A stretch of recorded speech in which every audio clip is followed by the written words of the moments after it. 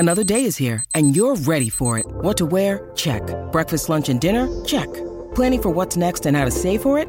That's where Bank of America can help. For your financial to-dos, Bank of America has experts ready to help get you closer to your goals. Get started at one of our local financial centers or 24/7 in our mobile banking app. Find a location near you at bankofamerica.com/talktous. What would you like the power to do?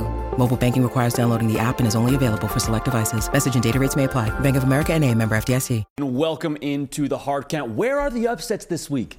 It's not a matter of if, it's more a matter of who, where, and when. They're going to happen. We just got to make sure we're on the ball for when and where they could potentially happen. Welcome into the Hard Count. Like I just said a second ago, this is the People's College Football Show. Everything that you know and that you love about this beautiful sport, it happens here every single day. All right, a lot of y'all are new as we get rolling into college football season. Welcome. I want to make sure you know a couple of things. One, we love college football here just as much as you do. There's a lot of shows out there, and they're phenomenal, and they're sort of a means to an end to pay the bills, like that Luke Combs song. If we weren't doing this, we'd be doing this somewhere else in a makeshift lobby in whatever state you want to talk about. We would be there. We'd be doing this exact same show. We're fortunate enough to do it for a living. We also love y'all. We love that you are a part of this community because that's what makes college football different than the NFL, the NBA, Major League Baseball. Those sports are phenomenal and we appreciate them. There's a certain communal aspect, though, to what this game is. And that's the aspect that we try and incorporate into this show as much as possible. We're 3 times a week, Tuesday, Wednesday, Thursday, 11 a.m. Eastern. We're glad to have you here. Whatever you got going on, push it to the side. It's just college football now for the next hour or so. And we got a lot to jump into. Like I was talking about, upsets, where they happening at?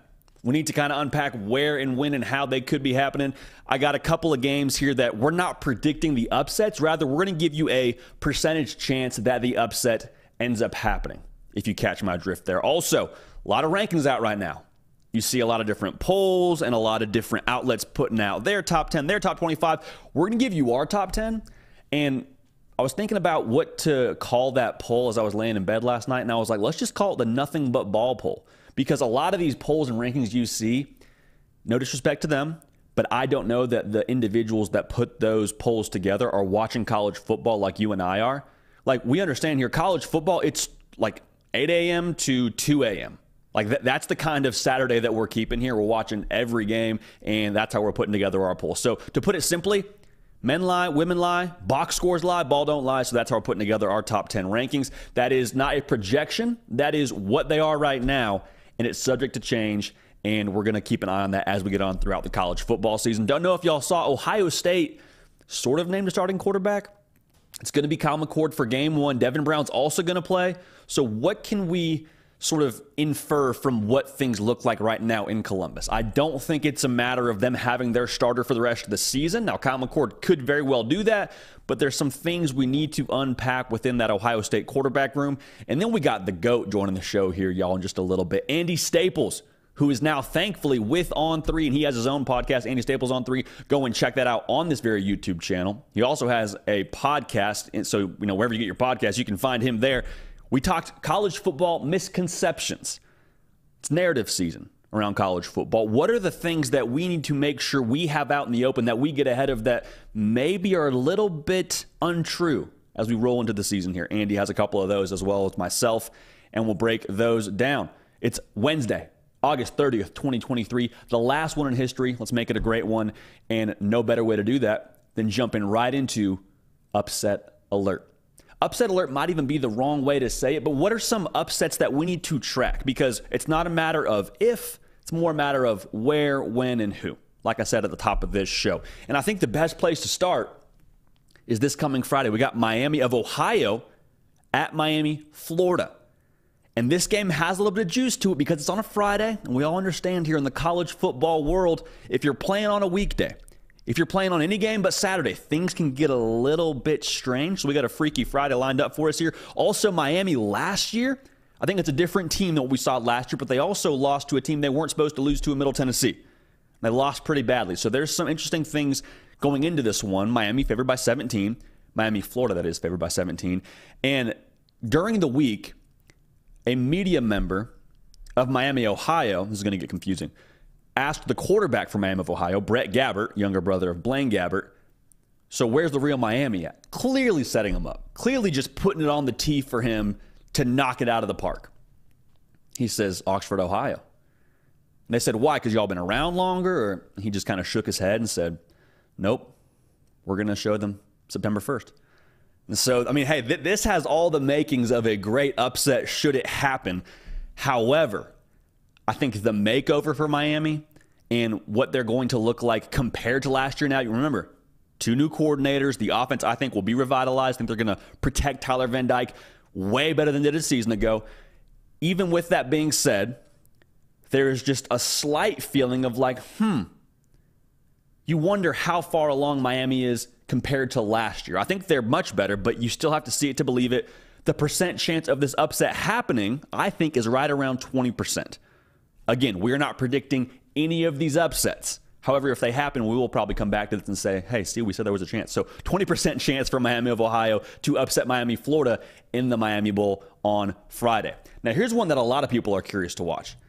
Colorado going to TCU. This is the first time we'll get to see Coach Prime in action as the head coach of Colorado. And remember now, Coach Prime, he's got some roots in Texas. He was in Texas prior to going to Jackson State. And he also, if you're, reading these headlines, was thrown into the mix when that TCU job became available.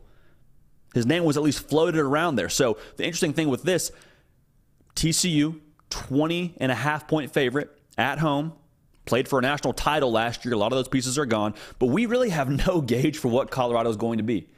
And I don't say that to say that we have no idea what these players are going to play like. I mean, we have no reference point throughout history of a team totally overhauling their roster from one season to the next.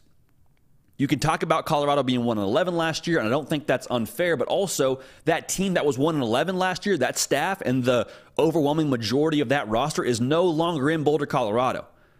So you wonder, okay, how quickly do these pieces mesh? There's also the I'm him factor with Colorado just a little bit, and the I'm him factor can best be defined as you roll the ball out on Saturday, and the other team may have a better roster, may have a better game plan, but there's 1 or 2 players for the opposing team that just that day decides that they are, in fact, him, take over the game, and that's the differentiator. That's the ultimate trump card. And the I'm him factor for Colorado is Shedeur Sanders and Travis Hunter. We're not predicting Colorado to win this game. In fact, I think they lose this game. But at the exact same time, you're curious about what this new TCU offense will look like. Remember, Garrett Riley now gone to Clemson. It's going to be Kendall Briles calling the offense for TCU. Chandler Morris is going to be the starting quarterback. Max Duggan obviously was a Heisman finalist last year, but here's the interesting thing to remember. Max Duggan was not listed as a starting quarterback going into the season last year. It was Chandler Morris. Then Chandler Morris got dinged up. Max Duggan gets the nod and never really looks back. So I think TCU still wins this game. They made some great adds through the portal. I'm going to go ahead and give Colorado a 24% chance to pull off the upset. So a little bit higher than the Miami of Ohio chances to upset Miami of Florida. But no, I think this is going to be a really fascinating one to watch to see how all those new pieces at Colorado are able to mesh. Now here's another one. This is the largest spread that we're going to talk about, and I even hesitate to talk about this in terms of like it being an upset, but I think we should just as a whole. Ohio State goes to Indiana. So from a macro perspective, you have 2 Power 5 teams, you have a conference game, and you have a team on the road breaking in a new quarterback. Now, Indiana, they're going to have a new quarterback as well, and they're keeping it very close to the vest. They're not telling anybody. If it's me, I'm playing Taven Jackson, who's the transfer from Tennessee, is now at Indiana. He was a top 15 quarterback coming out of high school. Dude can play some ball now. And you say, well, if he's so good, why couldn't he start at Tennessee? Well, because he was behind Hendon Hooker. He's now going to probably be behind a Nico Iamaleava at Tennessee, should he have stayed, and behind Joe Milton. Like, the writing was kind of on the wall for him. But just because he couldn't cut it at Tennessee doesn't mean he can't play some ball. He was a 4-star kid out of high school. This is a road game for Ohio State. It's not going to be a thing where they just roll the ball out there and it's a, Kent State waiting for him or some Maction team. No disrespect to the Maction. My point being, the talent level of Indiana is enough to at least make it a conversation. Now, the spread is 29.5 favoring Ohio State, but still, we got to at least just, give a gauge for this. The way this would happen is the new quarterbacks rather, for Ohio State trot out there and are just a very, very different version of what we thought they would be going into the year. I mean, both five-star guys, Kyle McCord and Devin Brown, both going to play. We'll talk about Kyle McCord being the starter in this game a little bit later. There's a degree of variance that we still can't totally account for. Now, how much variance? I think it's pretty slim, and Vegas does too. It's why it's 29.5 points. At the end of the day, I think Ohio State, even if you have Devin Brown throw 3 interceptions and Kyle McCord throws 1 interception or whatever, however many times they turn it over, the talent defensively for Ohio State, I think, just makes this one not even a football game. Wanted to talk about it because of that quarterback variance that Ohio State's going to have, and because it is a road game and because it is a conference game. But at the exact same time, I don't think Ohio State drops this one. This is going to be our lowest percent chance of an upset we're talking about. I'm going to give Indiana a 9% chance to pull this one off at home. It is in Bloomington. If you get some life early in the game, maybe you hang around for a little bit, but truthfully, we like Ohio State to win, probably like Ohio State to cover in that one as well. So goes without saying, very, very slim chance. Had to talk about it because of the quarterback situation there. Now, this one is going to be the highest percent chance of an upset, and that is Oregon State, with DJU playing quarterback, going to San Jose State. Now, the line on this one is Oregon State favored by 16.5. But remember what San Jose State was doing against USC? Remember Chevin Cordero just dropping back and dealing dimes to Nick Nash, the former quarterback at San Jose State, now playing receiver? They were putting up numbers now. And say what you want about USC's defense, there's still a pretty solid talent level for them. And also, that was on the road. Oregon State is going to San Jose State. So Coach Brennan and the boys, they're going to be ready for this one. Oregon State also only returns 52% of the production on that defense from a season ago. So we talk about variance now. There is a high level of variance that could be baked into what Oregon State is defensively. I still think they're going to win this game. I still think they're going to be good. But if the new pieces just are abysmal, or if they just have deer in the headlights kind of syndrome early on, just keep an eye on this, because Chevin Cordero's played a lot of football now. You're not going to show him too much that he hasn't seen already, going into his 6th year right now. Also, DJ Uiagalelei, how much improved is he as now the new starting quarterback for Oregon State? There was a lot made about the system at Clemson. If DJU goes out there and just slings it, I think you say, yeah, that makes sense. You look at what was at Clemson. They were pretty simplistic offensively and they didn't really put him in position to succeed. But all that's to say, there's some variance baked in here. I love the quarterback for San Jose State, like we've talked about already. I'm going to give San Jose State a 37% chance to pull off this upset. So we're not going to pick them to win, clearly. I'm going to go ahead and pick San Jose State to at least cover that 16.5 number. And I would not be surprised if that number shrunk even more as we got closer and closer to game time. So watch that game. That'll be fun. Don't be surprised if it comes to the third quarter and you're kind of checking scores around the country. You say, wait a second. San Jose State is only down by a touchdown right now against Oregon State. Also, why is this game at San Jose State? Probably going to be the trains of thought that people next to you on the couch are communicating out loud. Want us to be ahead of this one. Upset alert big time for Oregon State. Now, last one we're going to talk about here, West Virginia at Penn State. I thought this spread would be a little bit higher, to tell you the truth. Penn State is favored by 20.5. I thought it would be closer to what we saw with Ohio State getting 29.5 against Indiana. Maybe not that much, but at least like 25.5. Regardless, Drew Aller is the great hope for the good people in State College, has got that place teeming with optimism, and for good reason, was a 5-star recruit, all the tools in the book. But here's my thing. I still need to see it from Drew Aller. I still need to see it. I know he has got all the ability in the world, but to do it in practice and do it behind closed doors, and for me to read on message boards that you're crushing it from Blue White Illustrated, get a membership there if you love Penn State and want to keep up with all things intel around that program. Do a great job over there. Does Sean Fitz and the boys. I still need to see it in a game.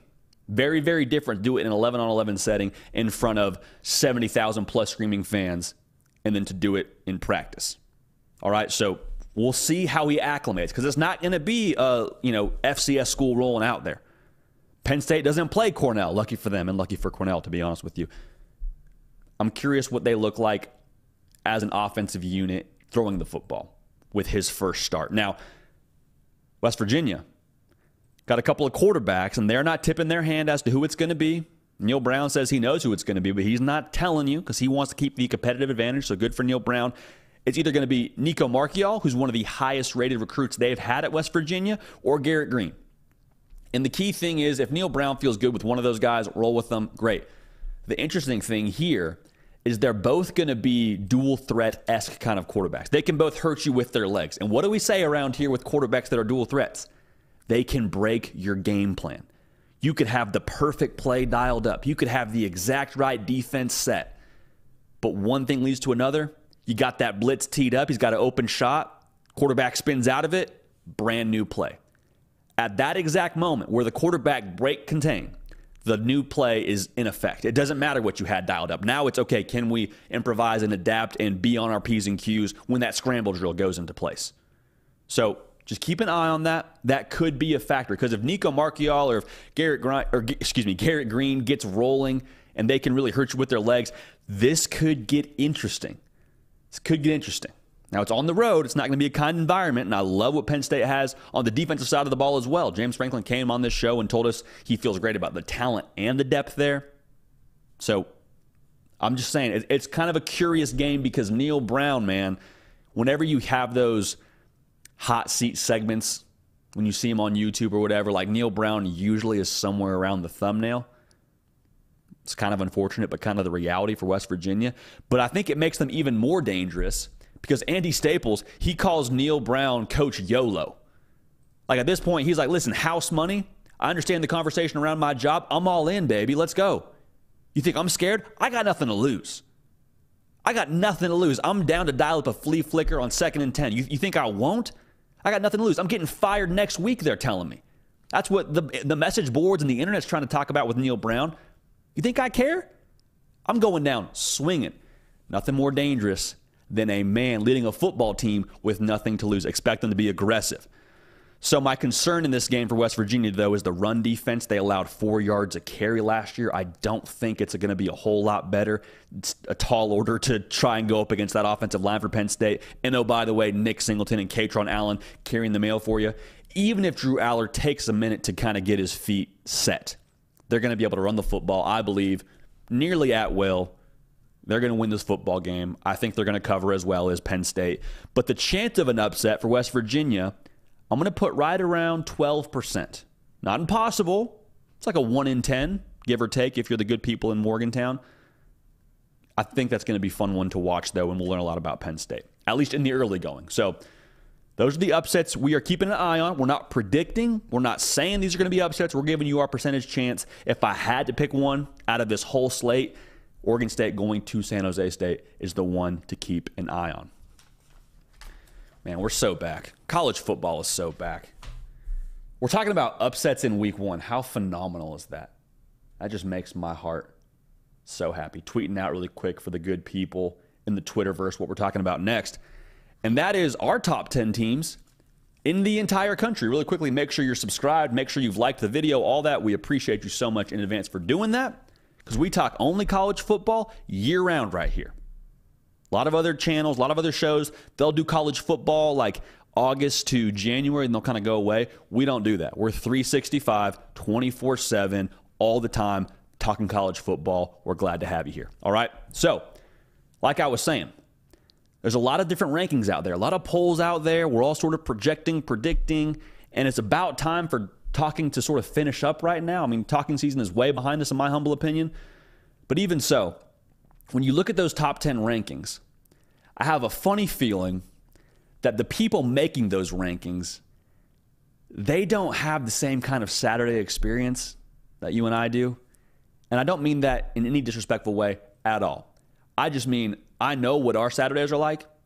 You probably hit the couch around 9 a.m. Eastern, depending on what you're thinking about with college game day and big noon kickoff. But then you're dialed in till like 1, 2 a.m. We're watching college football all of the time. So to put it simply, we're calling this poll the nothing but ball poll because we're trusting our eyes, and the criteria is what we see in front of us.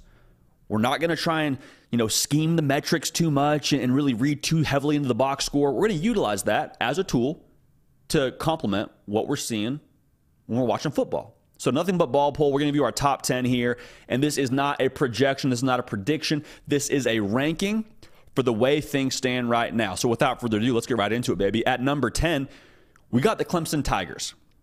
Now, Clemson, to make sure we're clear, they are on big mover watch. Clemson could shoot up this ranking this time next week. They're at Duke to start on a Monday. I think we still have a lot to learn with them. There's a lot made about Cade Klubnik and Garrett Riley. Cade Klubnik is going to be really, really good at Clemson. Okay, so that's true. I think the other thing that can be true is it might take him a second to get rolling because we only have 2 sample sizes on him. We have the game against North Carolina, which he tore him up. To be real, probably should have torn him up based on what North Carolina has defensively. And then we have the Orange Bowl. Big spot against Tennessee. Had a lot on his plate. We had Will Shipley on this show, the running back for Clemson, and he's like, yeah, we trust him. He just had a lot on his plate that day, and that's not unfair to factor that into the equation. So I think he's going to be great, but we need to still see a little bit more from him before we move Clemson up this list too much more. I love the defense for Clemson. Let me make sure I say that into this mic clearly. I love the linebacking group. I love Jeremiah Trotter. I love Barrett Carter. I love Peter Woods. I love this entire defensive unit. I think they'll be better on the back end of things than they were a season ago. But for us, right now, Clemson's at 10. If they beat a team like Duke on the road, expect them to make some moves going forward. Now, at number 9, this is probably where we have the most, I don't know if the most, but we differ with the other polls on this one. We have Tennessee as our number 9 team in the Nothing But Ball poll. And the reason why, I know what I saw in that Orange Bowl game from Joe Milton. Do we need a larger sample size, like I said with Cade Klubnik? Absolutely. But I have no questions about the tools. I have no questions about the head coach. I have no questions about the system. I'm curious about what that secondary looks like. But if they're even just a touch better, I think Tennessee is going to be a force this year. And I think they should get a little bit more respect than they're getting right now when it comes to them being in that top 10 group. Now they play Virginia in Nashville, so we shouldn't get a tremendous test for the Vols in this first week. But we have them ahead of Clemson. And a lot of other polls have Clemson ahead of Tennessee, and I'm saying why? We just saw them play in the Orange Bowl. No disrespect to Clemson, but Tennessee handled business in that game.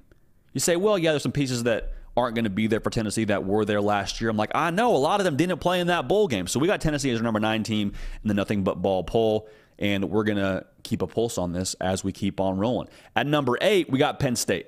They play West Virginia. They should handle business. I love the young talent at Penn State. Nick Singleton, Katron Allen make up one of the best backfields in the country. Abdul Carter is a heat-seeking missile playing linebacker for them.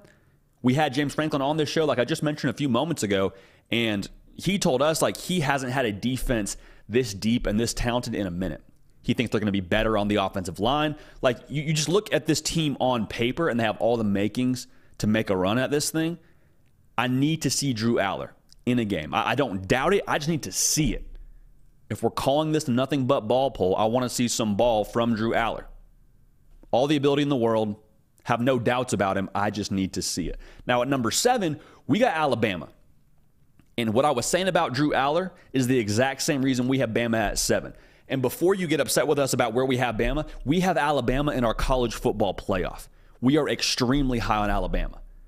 But the reality is they are 125th in returning production, and we don't know who's playing quarterback. I don't think that's outrageously important. I just want to see it on the field. I just want to see them week 2 against Texas and how we stack up. I understand the philosophy. I understand what it's going to look like on paper. I get all that. I'm very high on Alabama. I just want to see them in a game because the majority of these cats we haven't seen in a game. Again, they're 125th in returning production, meaning we haven't seen them that frequently. A lot of pieces. Top 2 classes is all that team is made of. Nick Saban's coaching. I love Alabama. I have them at 7. They will be much higher on this list should they handle business this week and next week. And this week they play Middle Tennessee, so they'll be okay. At number 6, we got LSU. They play Florida State this week. Now, if you watched our prediction show yesterday, that's always at 11 a.m. Eastern, Tuesday, Wednesday, Thursday. We got ball on this very show live. You said, JD, you picked LSU to beat Florida State. How do you have them at number 6 and Florida State somewhere else on this list? Well, the reason for that being, we saw what they did a season ago that first game of the year. It's hard for me to put them ahead of a team like Florida State when it was so close and Florida State has so much coming back, and they lost that game last year. Now, I think LSU is going to beat them this year, so make sure that's out in the open. I love the way LSU's built. I think the early key for them this season is going to be able to create pressure. Maybe you dial it up a little bit more with Harold Perkins.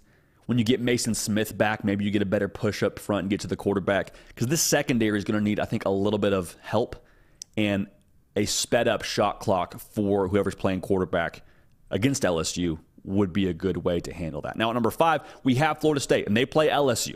Okay, so understand, 5 and 6 at the very least will look different this time next week. But the reason why I'm so high on Florida State, outside of the LSU game, man, just like the entire season, they're going to be really good. They're number 1 team in returning production from a team that was really good last year. Jordan Travis, back. Jared Verse, back. I mean, we could go down the list here. A lot of pieces. Also, they made some pieces in the portal. Got some great ads for pieces in the portal, I should say. And so all this to say with Florida State, if they're not in the mix in November, if they're not in the ACC title mix, if they're not in the college football playoff mix, it's not a matter of the roster. It means something went wrong internally. Maybe they didn't stay healthy. Maybe they took their eye off the ball. I don't know what it would be, but they have all the makings to be in the race here in November, regardless of what happens Sunday against LSU in Orlando. Now, at number 4, we got USC. And there's going to be some pushback here because of USC's defense. We already know what's going to be said. I would be slow to sell the stock on USC for a couple of reasons. They play Nevada this week, and that's a part of a 5-game stretch where they have a runway to ramp up to what they're going to be when it comes time for meaningful football games. Most notably, the first game that'll be meaningful at Notre Dame, October 14th. So the defense, what it is right now, that's fine.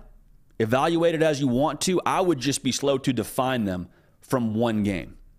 From heck, these next 3 games, I would be very slow to make a definitive statement that USC's defense is going to be the same as last year.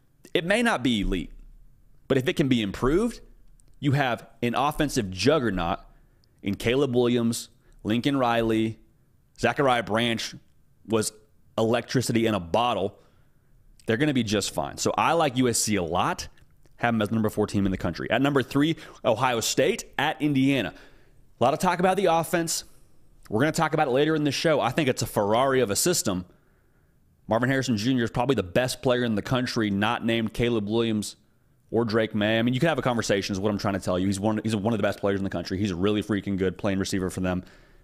Confidence that the quarterback situation will get figured out. I think it's going to eventually get there. But the defense is extremely slept on because that was the difference last year for them. A couple big plays against Georgia. You know, they had the busted coverage where Georgia hit a deep shot, and that kind of put things in a tricky spot for Ohio State. And then the last drive where they weren't able to cover them up, and A.D. Mitchell catches a touchdown to go ahead. If the defense is a little bit better, if the defense can kind of hold their water in big moments, I have all the confidence in the world that Ohio State is built to win a national title. Now, being built to win a national title and getting it done on the field is one thing. But I feel better about this team than last year's team, right now at least, because of the defensive personnel they have and going into year 2 under Jim Knowles. It's a hard defense to learn. It's a rule-breaking system. It's a little bit counterintuitive, but once they get it down, which you would expect they would have it more down going from year 1 to year 2 in the system, I think that's really going to pay dividends. So no shock here on these last 2. We got Michigan as our second best team, and number 2 team rather, on the Nothing But Ball poll. And there's zero guessing with them. They play East Carolina this week. That's fine. You just know what you're getting with Michigan. Top 5 in returning production.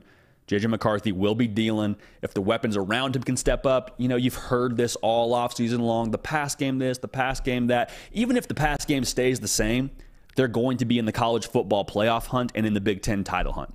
Because they're so good up front. They're so good on defense.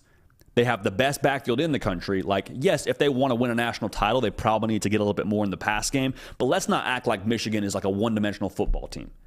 And if we think they are, we should go look at the Ohio State tape because that should tell you all you need to know. Now, I think it's all about Michigan keeping the blinders on. Similar with what I said about Florida State, a lot of buzz around Michigan this year.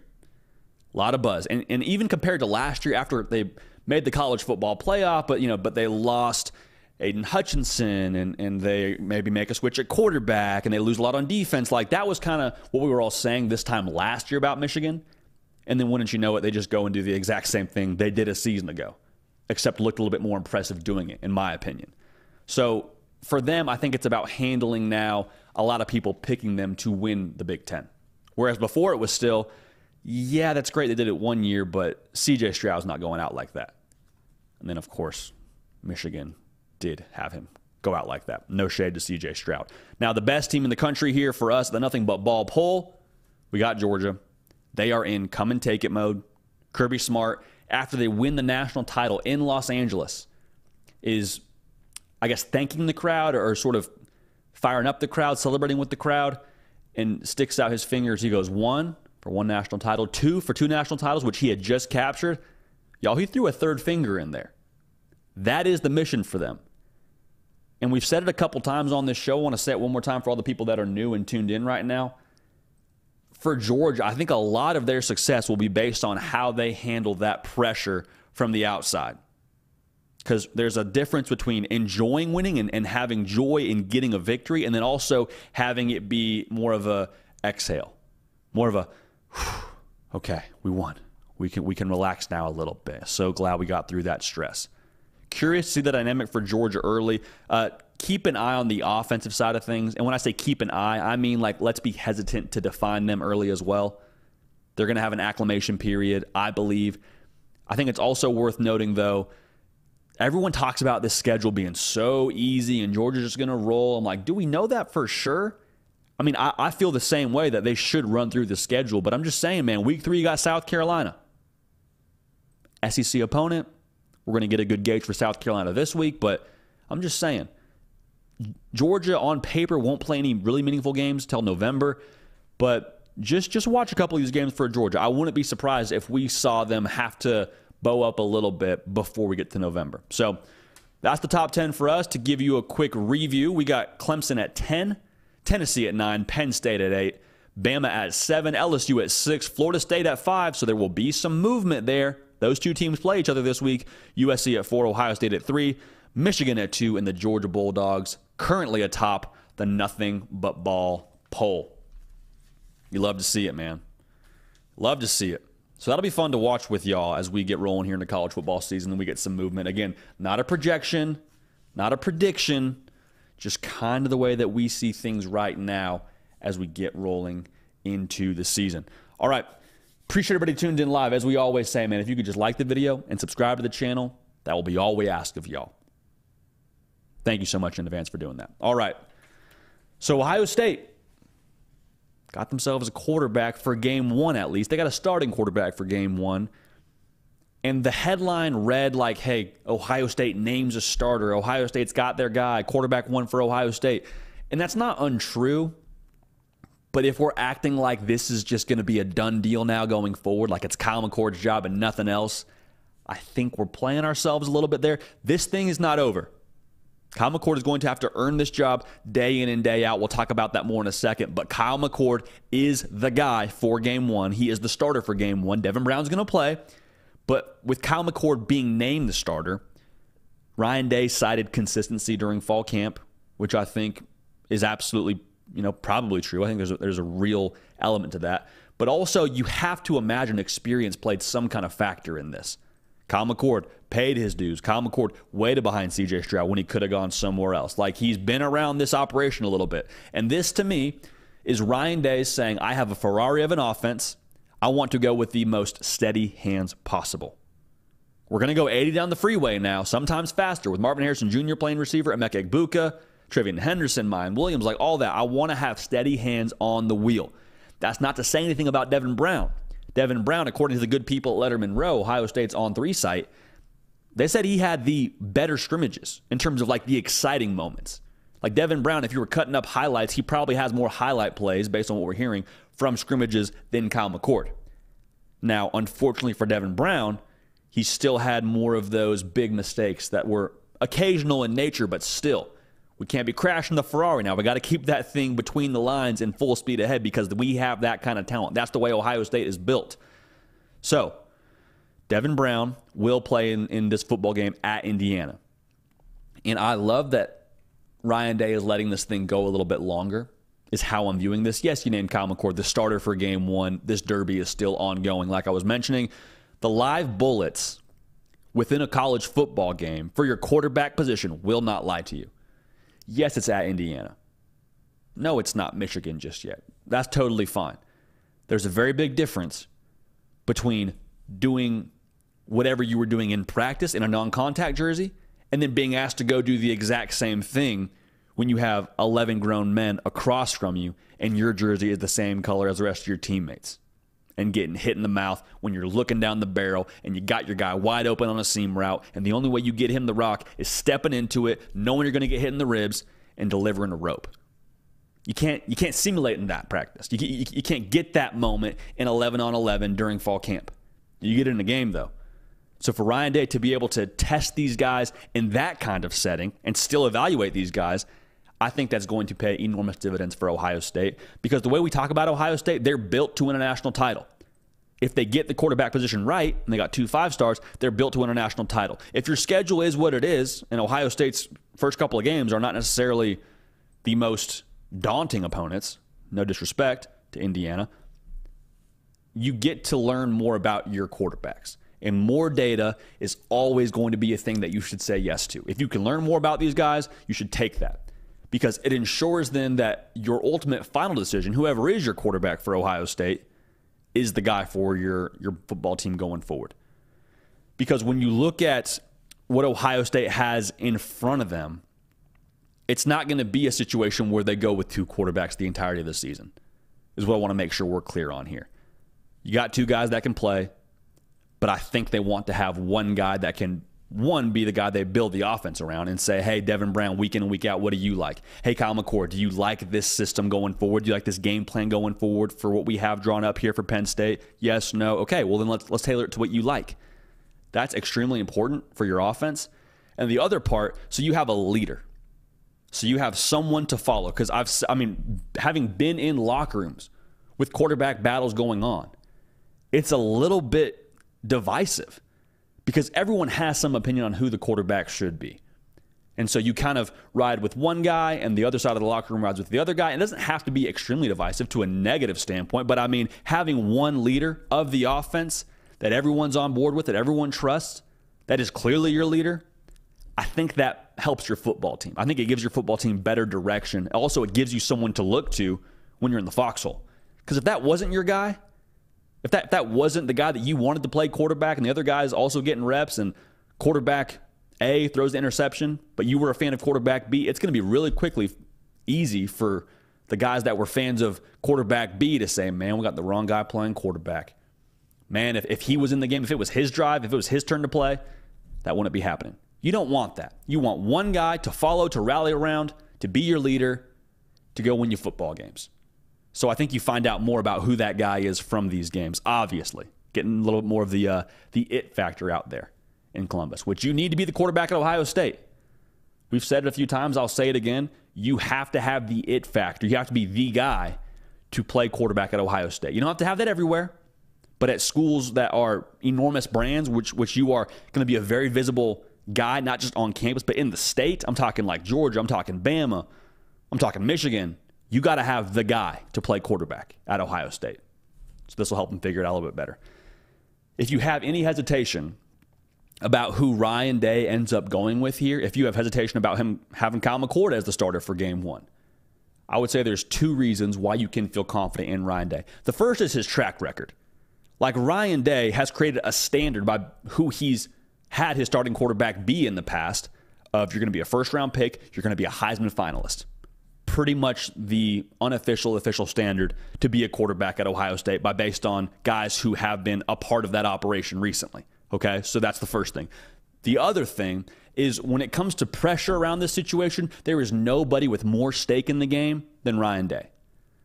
Like, Ryan Day is 0-2 against Michigan the last 2 years. You don't think he feels some pressure to put the right guy on the field to get them back over that hump, to get them back to achieving their standard? He understands that. And there's not hot seat pressure on him, but there is pressure for them to get back to the standard that's set internally there. And it's in that building. It's from that fan base. It's all over Columbus.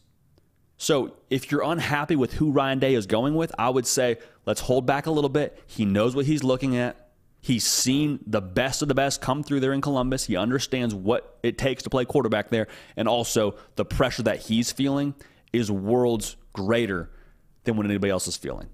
So if he's betting on somebody, he's betting the house on him. So Kyle McCord, the starter for game 1 at Indiana. Devin Brown will play. This thing, though, is very much so far from over in Columbus. It's going to be fun to watch, man. I'm excited to watch that one. I'm excited to see what they look like, especially in a road game. Like if it was in the shoe, yeah, you still get to see 11-11. You still get to see him get knocked around a little bit. How do they lead the team? But to go into a raucous environment in Bloomington, Indiana, I'll say this is their Super Bowl for Indiana. Like they're going to throw the kitchen sink at Ohio State. Ohio State should handle business, but Indiana's going out swinging early, I would imagine. So that'll be a lot of fun to watch. Make sure you're subscribed. Make sure you've liked the video. We're glad to have y'all here. We're about to get into some question and answer from the live chat. So if you haven't yet, jump in the live chat. We're going to have Nick Brake jump on the show here in just a minute and break down some of y'all's thoughts, questions, concerns. Before we get to that, though, we sat down with Andy Staples, who is now at On3, one of the best in the entire industry, and he's got to pick his brain a little bit and talk about the misconceptions in college football. Because we go into the season, we all think we know what's going to happen. We all think we know, the narrative, and we all sort of repeat different lines about, well, Texas has to have this. Well, Alabama has to have their quarterback. Well, the Pac-12 is a weak conference. Like we have all these like unwritten statements that are put in bold in front of us. So Andy and I are like, hey, let's kind of unpack some of those because I think some of those might be misconceptions. So without further ado, here's the conversation with Andy Staples about college football's great misconceptions for 2023. So Andy, the first time that we got to do a segment on this show together, one of our talking points was a misconception in college football around Texas. And we're not talking about Texas this very second per se, but I thought this was a great time heading into week 1 to maybe unpack some things that feel like a narrative in college football that we can let the people know, hey, don't buy that. Don't believe that. That's a misconception. Lock in right here on what is true when it comes to college football. So we're going to kind of go back and forth here and each give 2. But I want to tee you up to give your first misconception because I think it's a good one. I think it's one that people need to hear. Alabama does not need to know who their QB1, the starter for the whole year, is by the Texas game. If they're still trying to work some stuff out, it's not the end of the world. And I know the thought is they're playing Middle Tennessee, so you can play Jalen Milroe, you can play either Ty Simpson or Tyler Buckner, you can kind of figure it out, and whoever you start against Texas is the guy. And hopefully that's how it works out for them. Hopefully it's that convenient and that buttoned up and somebody really just surges forward and takes the job. But if that doesn't happen, it's not the end of the world. If you don't know by the end of the Texas game who your guy is, if you've had to play 2 guys in the Texas game, not the end of the world. Now, it might mean you don't win the Texas game, but again, that does not keep you from winning the SEC. It doesn't keep you from making the college football playoff. It doesn't keep you from competing for a national title. So I would say, more realistically, Alabama needs to know who that person is by the Ole Miss game. That's game 4. So you've got Middle Tennessee, you got the Texas game, then you have that how did this game get scheduled game in Tampa against USF, then Ole Miss. So by the time Ole Miss comes to Tuscaloosa on September 23rd, you need to know who that guy is. I don't think you have to know when the Longhorns show up. There's a part of that, too, where you could play 2 guys in the Texas game like you were talking about and get the production you need to still win that game. I mean, if defense does their thing, Jalen Milroe goes for like 100 yards on the ground, let's say, and Ty Simpson's throwing the ball well. Like, there's definitely a 2-quarterback system that could work for Alabama to still get done what they want to get done in that game. Yeah, our conventional wisdom is that this is going to be a more old-school type Alabama team where they do rely more on the defense. The scores are lower. They try to eat up a little more clock in the run game. There's no reason why you can't win that game playing 2 quarterbacks. Now, Texas is very good. They're very talented, and you saw them push Alabama to the absolute limit last year. If Texas is firing on all cylinders, you better have good quarterback play if you want to beat them. But if your defense is playing well, then, yeah, you probably still have some room to experiment, and then you reevaluate. You play USF, a team you should definitely beat, and then you go into a stretch of SEC games that goes Ole Miss, Mississippi State, Texas A&M. You do need to know by that point because that's where things could get dicey because those the effects of playing teams like that are cumulative. That would just be such a wild storyline if we get into the Ole Miss game and we still don't know who's playing quarterback for Bama. But it would just be like college football for us to get a storyline like that. Andy, I want to go from one coast to the other, and I've kind of been beating this drum, really, I guess, since media days. We need to all go to our local grocery store. I know on the West Coast they do Major Market and Albertsons. We got to stock up on all the caffeine we can, because there's going to be some really good football games played that are kicking off at 10 Eastern. Some people think the Pac-12 is like a weak conference just because you don't have teams consistently going to the college football playoff like you do the SEC and the Big Ten. But, man, I mean, USC, Oregon, Washington, Oregon State. I mean, I haven't talked about Utah, who's won the conference the last 2 years. Like, you could sell me on any one of those 5 teams handling the Pac-12 and finding a way to at least, maybe not Oregon State and you know, yeah, probably just Oregon State from that group. I wouldn't buy as a college football playoff Oregon State's contender. Schedule is the easiest of those. That's the thing. It's a reality. There's good football played on the West Coast, Andy. And I don't think people talk about it enough. let me throw you another one. UCLA can beat any of those teams you mentioned. Yep. Now, is UCLA going to win the league? Probably not. Are they going to play a role in who does win the league? I think it's entirely possible. And that's why the Pac-12 is going to be a whole lot of fun to watch. And, yeah, we're going to be up late, brew the coffee, get a whole pot going, because I don't know who it's going to be. If you told me the Pac-12 championship game is some combination of USC, Oregon, Washington, Oregon State, Utah, or UCLA, I would not be shocked. If you told me that Arizona jumped up and bit one of those teams, I wouldn't be shocked. Mm-hmm. So it's probably the most, competitively deep conference in the country this year. The Big 12 is still going to be pretty competitively deep as well in terms of how close, the number 6 team is to the number 1 team. But I just think it'll be so much fun, and there's so many good quarterbacks in that league. If for no other reason, if you just want to watch a good quarterback play, Bo Nix, Michael Penix Jr., Caleb, we could just go down the list here. Cam Rising when he's healthy, absolute clinic in good quarterback play going on right around 10 Eastern for a lot of the good folks on the Eastern time zone. Andy, what is your next misconception when it comes to what college football is going to be here this coming season? My next one is that the Michigan-Ohio State game is going to determine who wins the Big Ten again and who goes to the playoff out of the Big Ten. Penn State is going to have a say in all of this. I'm telling you right now, they get Michigan in State College. For some reason, they can't play very well in Ann Arbor, but they play Michigan very well in State College. They play Ohio State close everywhere. And there's a level of elite talent at Penn State that we have not seen there in the past few years. They have NFL dudes like Michigan has NFL, maybe not as many as Michigan right now because Michigan has a ton, or like Ohio State has. So, Olu Fashanu at left tackle, Chop Robinson and Abdul Carter rushing the passer. These are guys that Penn State has not had a lot of this. They've had some of this, but not all at once. And Drew Aller, we'll see if he's the missing piece, but he was a 5-star quarterback, has a very high ceiling. The thought is he has a much higher ceiling than Sean Clifford ever did. Now he's got to prove that, but I really like the way this team is put together. And I look at Ohio State and I look at Michigan and I say, you know what? I don't know that there's that big of a gap between them and Penn State anymore.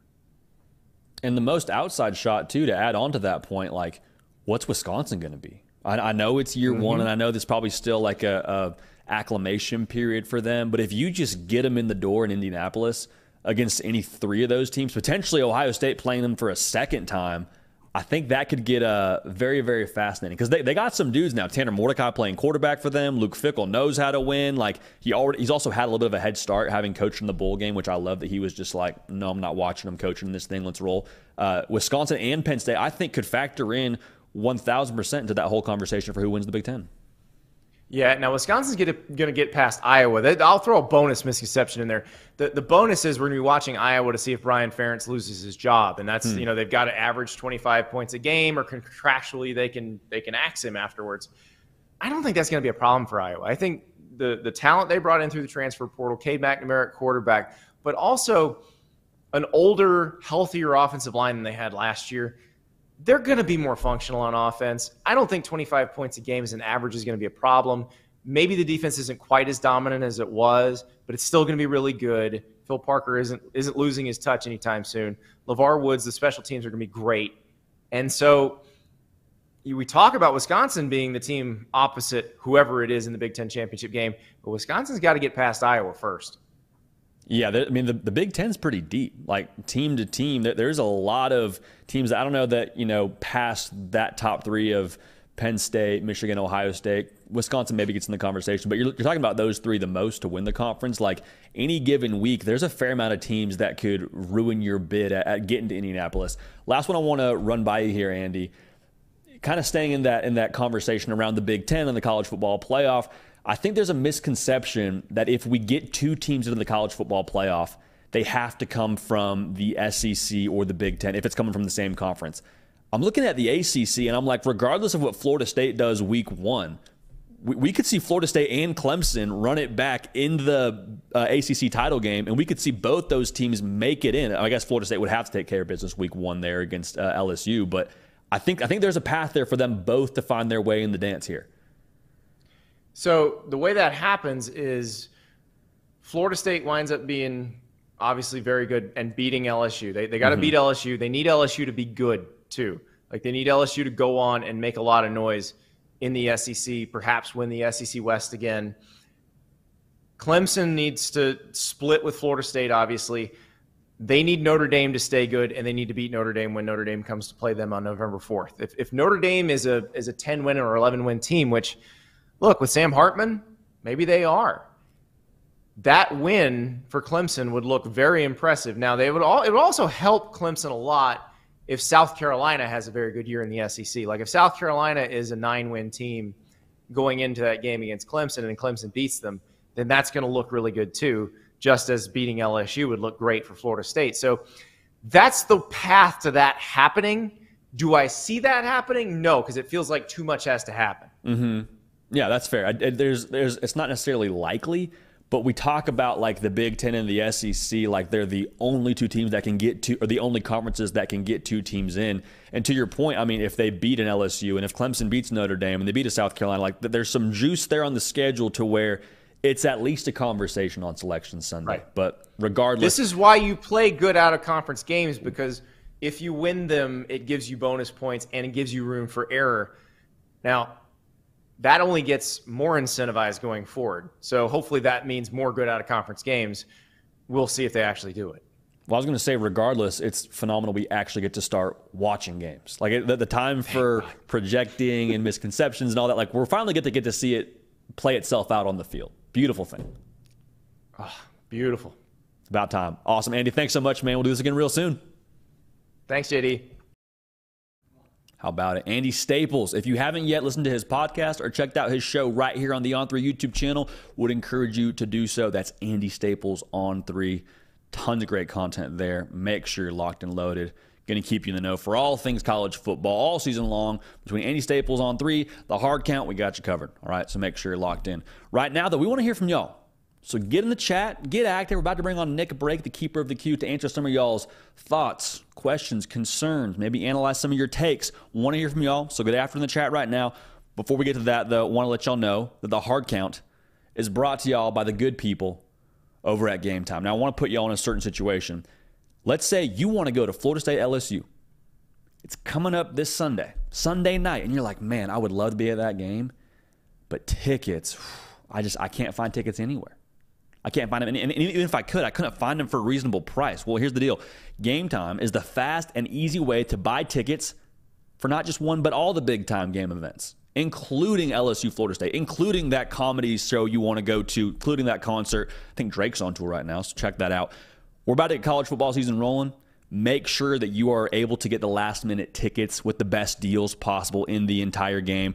Florida State LSU, got you covered. Clemson Duke, got you covered. Any game you want, I promise you, there are tickets over at Game Time. So, Game Time is the place, like I said, for last-minute ticket deals. Forget planning months in advance. You can get tickets and deals on tickets right up to the day of the event.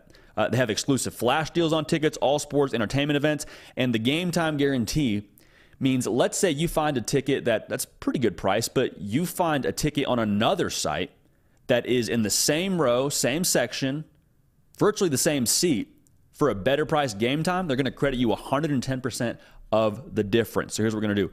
Snag tickets without the stress with the Game Time app.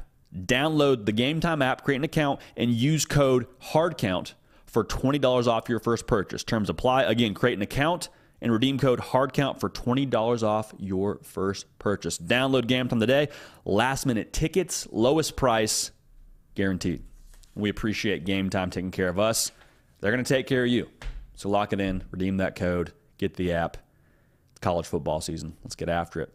Like I was saying a second ago, want to hear from y'all. We can't call ourselves the People's College Football Show if we don't involve the people into the college football show. We, us, ours is a saying I like to echo around here. Kind of a unity thing, a team thing, a program thing. You get the picture. So to break it all down, bring it on now. The keeper of the queue, the heavy lifter extraordinaire, producer of this show, Nick Brake. Nick, how we doing, baby? JD, man, for the last 2-3 weeks, every time you mention Twitter, you're like, I'm not calling it X. I'm going to call it. I know. And we're changing it as of today. We're going to officially, this is the last time you'll see that Twitter logo on the show. Visually, it'll change. We'll see if I call it something besides Twitter. That old habits die hard, man. Old habits die hard. It is what it is. I'll tell you an old habit. Rocky Top Tom getting into the live chat. Always appreciate it. Today asked Tennessee plays in the Swamp in Week 3, hosts Carolina, and then A&M weeks 5 and 6. Or excuse me, Carolina and then A&M in 5 and 6. Then it goes to Tuscaloosa and Kentucky in 7 and 8. Kentucky has a bye while playing Bama. What are your thoughts? What do you make of that question? I think he's asking which one scares us. Okay, and I think if that's the path, I said it before on here. I think Kentucky's dangerous, man. I think Florida will be a game that's early enough in the year where they have Tennessee's undivided attention. There's all this talk about not winning in the Swamp in 20 years and Joe Milton saying he doesn't lose in Florida. That game, electricity-wise, will be through the roof.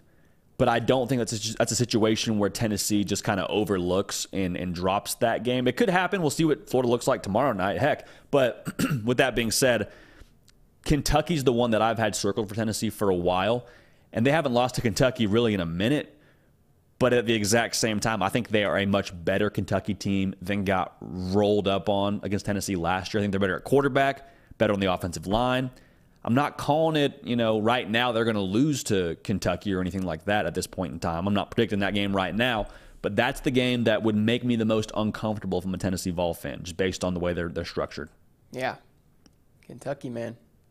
Devin Leary, it's going to be a good game. Rocky Top Tom, as always, glad to get him in the chat. And JD, you can read his mind, I guess, because you really got that question. You get in the live chat enough, we start to kind of get synced up, I think. So good for Rocky Top Tom. Well, already in midseason form by week 1. Yeah, speaking of midseason form, Reed Shannon, this is a very midseason form question because it's fantastic. JD, in your opinion, what are the top 3 most intimidating stadiums to play in? I love that question, JD. That is a good question, man. Midseason form for sure. Most intimidating places to play. I mean, just off the top of my head, without having been to all of these, I think Florida has to be up there. I mean, the Swamp itself, the humidity, the way they show up in numbers, the Swamp has to be on there. I would also say Penn State, especially in the whiteout, regardless of who you root for, you hear people talk about experiencing the Penn State whiteout like a college football bucket list. And so to be on the field for a game like that sounds like it's just absolutely nuts. Now, you hear a lot of people also across the SEC say Neyland is the toughest place to play or the most electric atmosphere to play in. Nick, I think we'll get to experience that this year, so I can't wait. But that's one that I think maybe was, I don't know, I don't think it was really on my radar until really last year. So Checker Neyland and the way that they love their Vols, man, I think that's probably one of the most intimidating places as well. So not an exhaustive list. Again, we're going off the dome here. There's others that you could include there. I mean, Virginia Tech, when they're rolling, enter Sandman. If they're into it, that could be a thing as well. So not a Autzen too. So there's a lot of different atmospheres we could talk about, but I'm going to go with those 3 for the time being. But hopefully we get to experience a fair amount of those, Nick, and get our own data to draw from. Yeah, absolutely.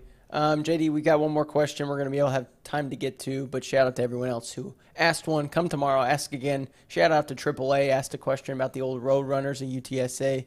JD, you know my alma mater, Western Kentucky, has nightmares thinking about UTSA. We're not going to get to any of those, though. We are going to get to Jake because he got his question in first. Jake Hewlett asked, JD, what is your superstitious game day fan ritual? I don't let the color red touch me before the game.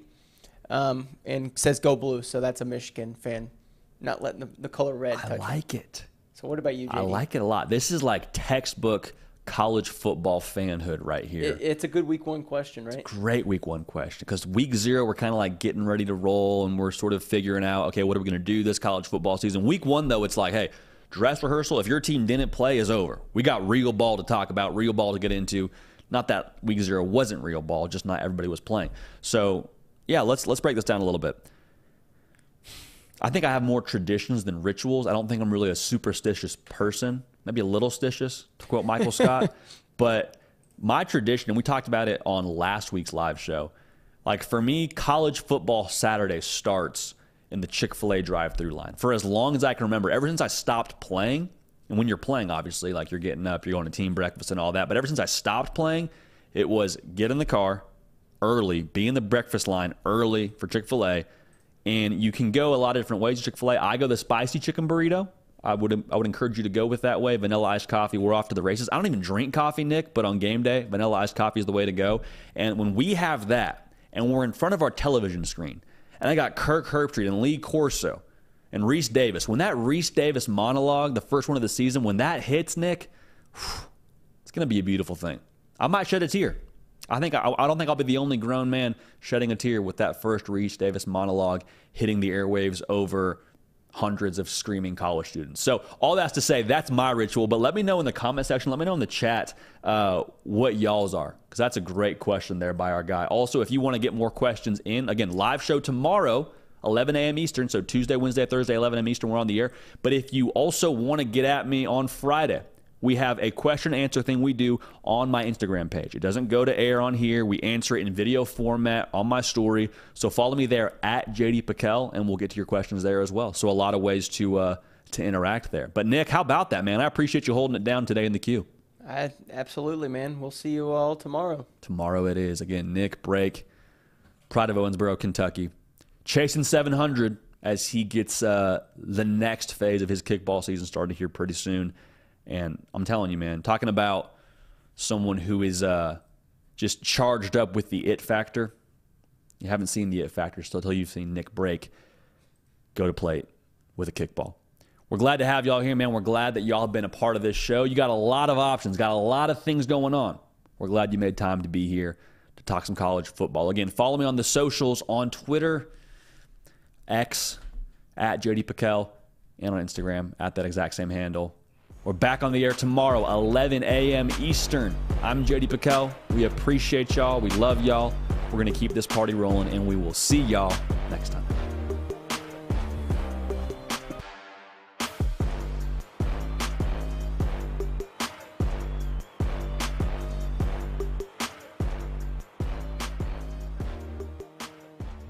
Hello, it is Ryan, and we could all use an extra bright spot in our day, couldn't we? Just to make up for things like sitting in traffic, doing the dishes, counting your steps, you know, all the mundane stuff. That is why I'm such a big fan of Chumba Casino. Chumba Casino has all your favorite social casino-style games that you can play for free anytime, anywhere with daily bonuses. That should brighten your day a little. Actually, a lot. So sign up now at ChumbaCasino.com. That's ChumbaCasino.com. No purchase necessary. VGW Group. Void where prohibited by law. See terms and conditions. 18+.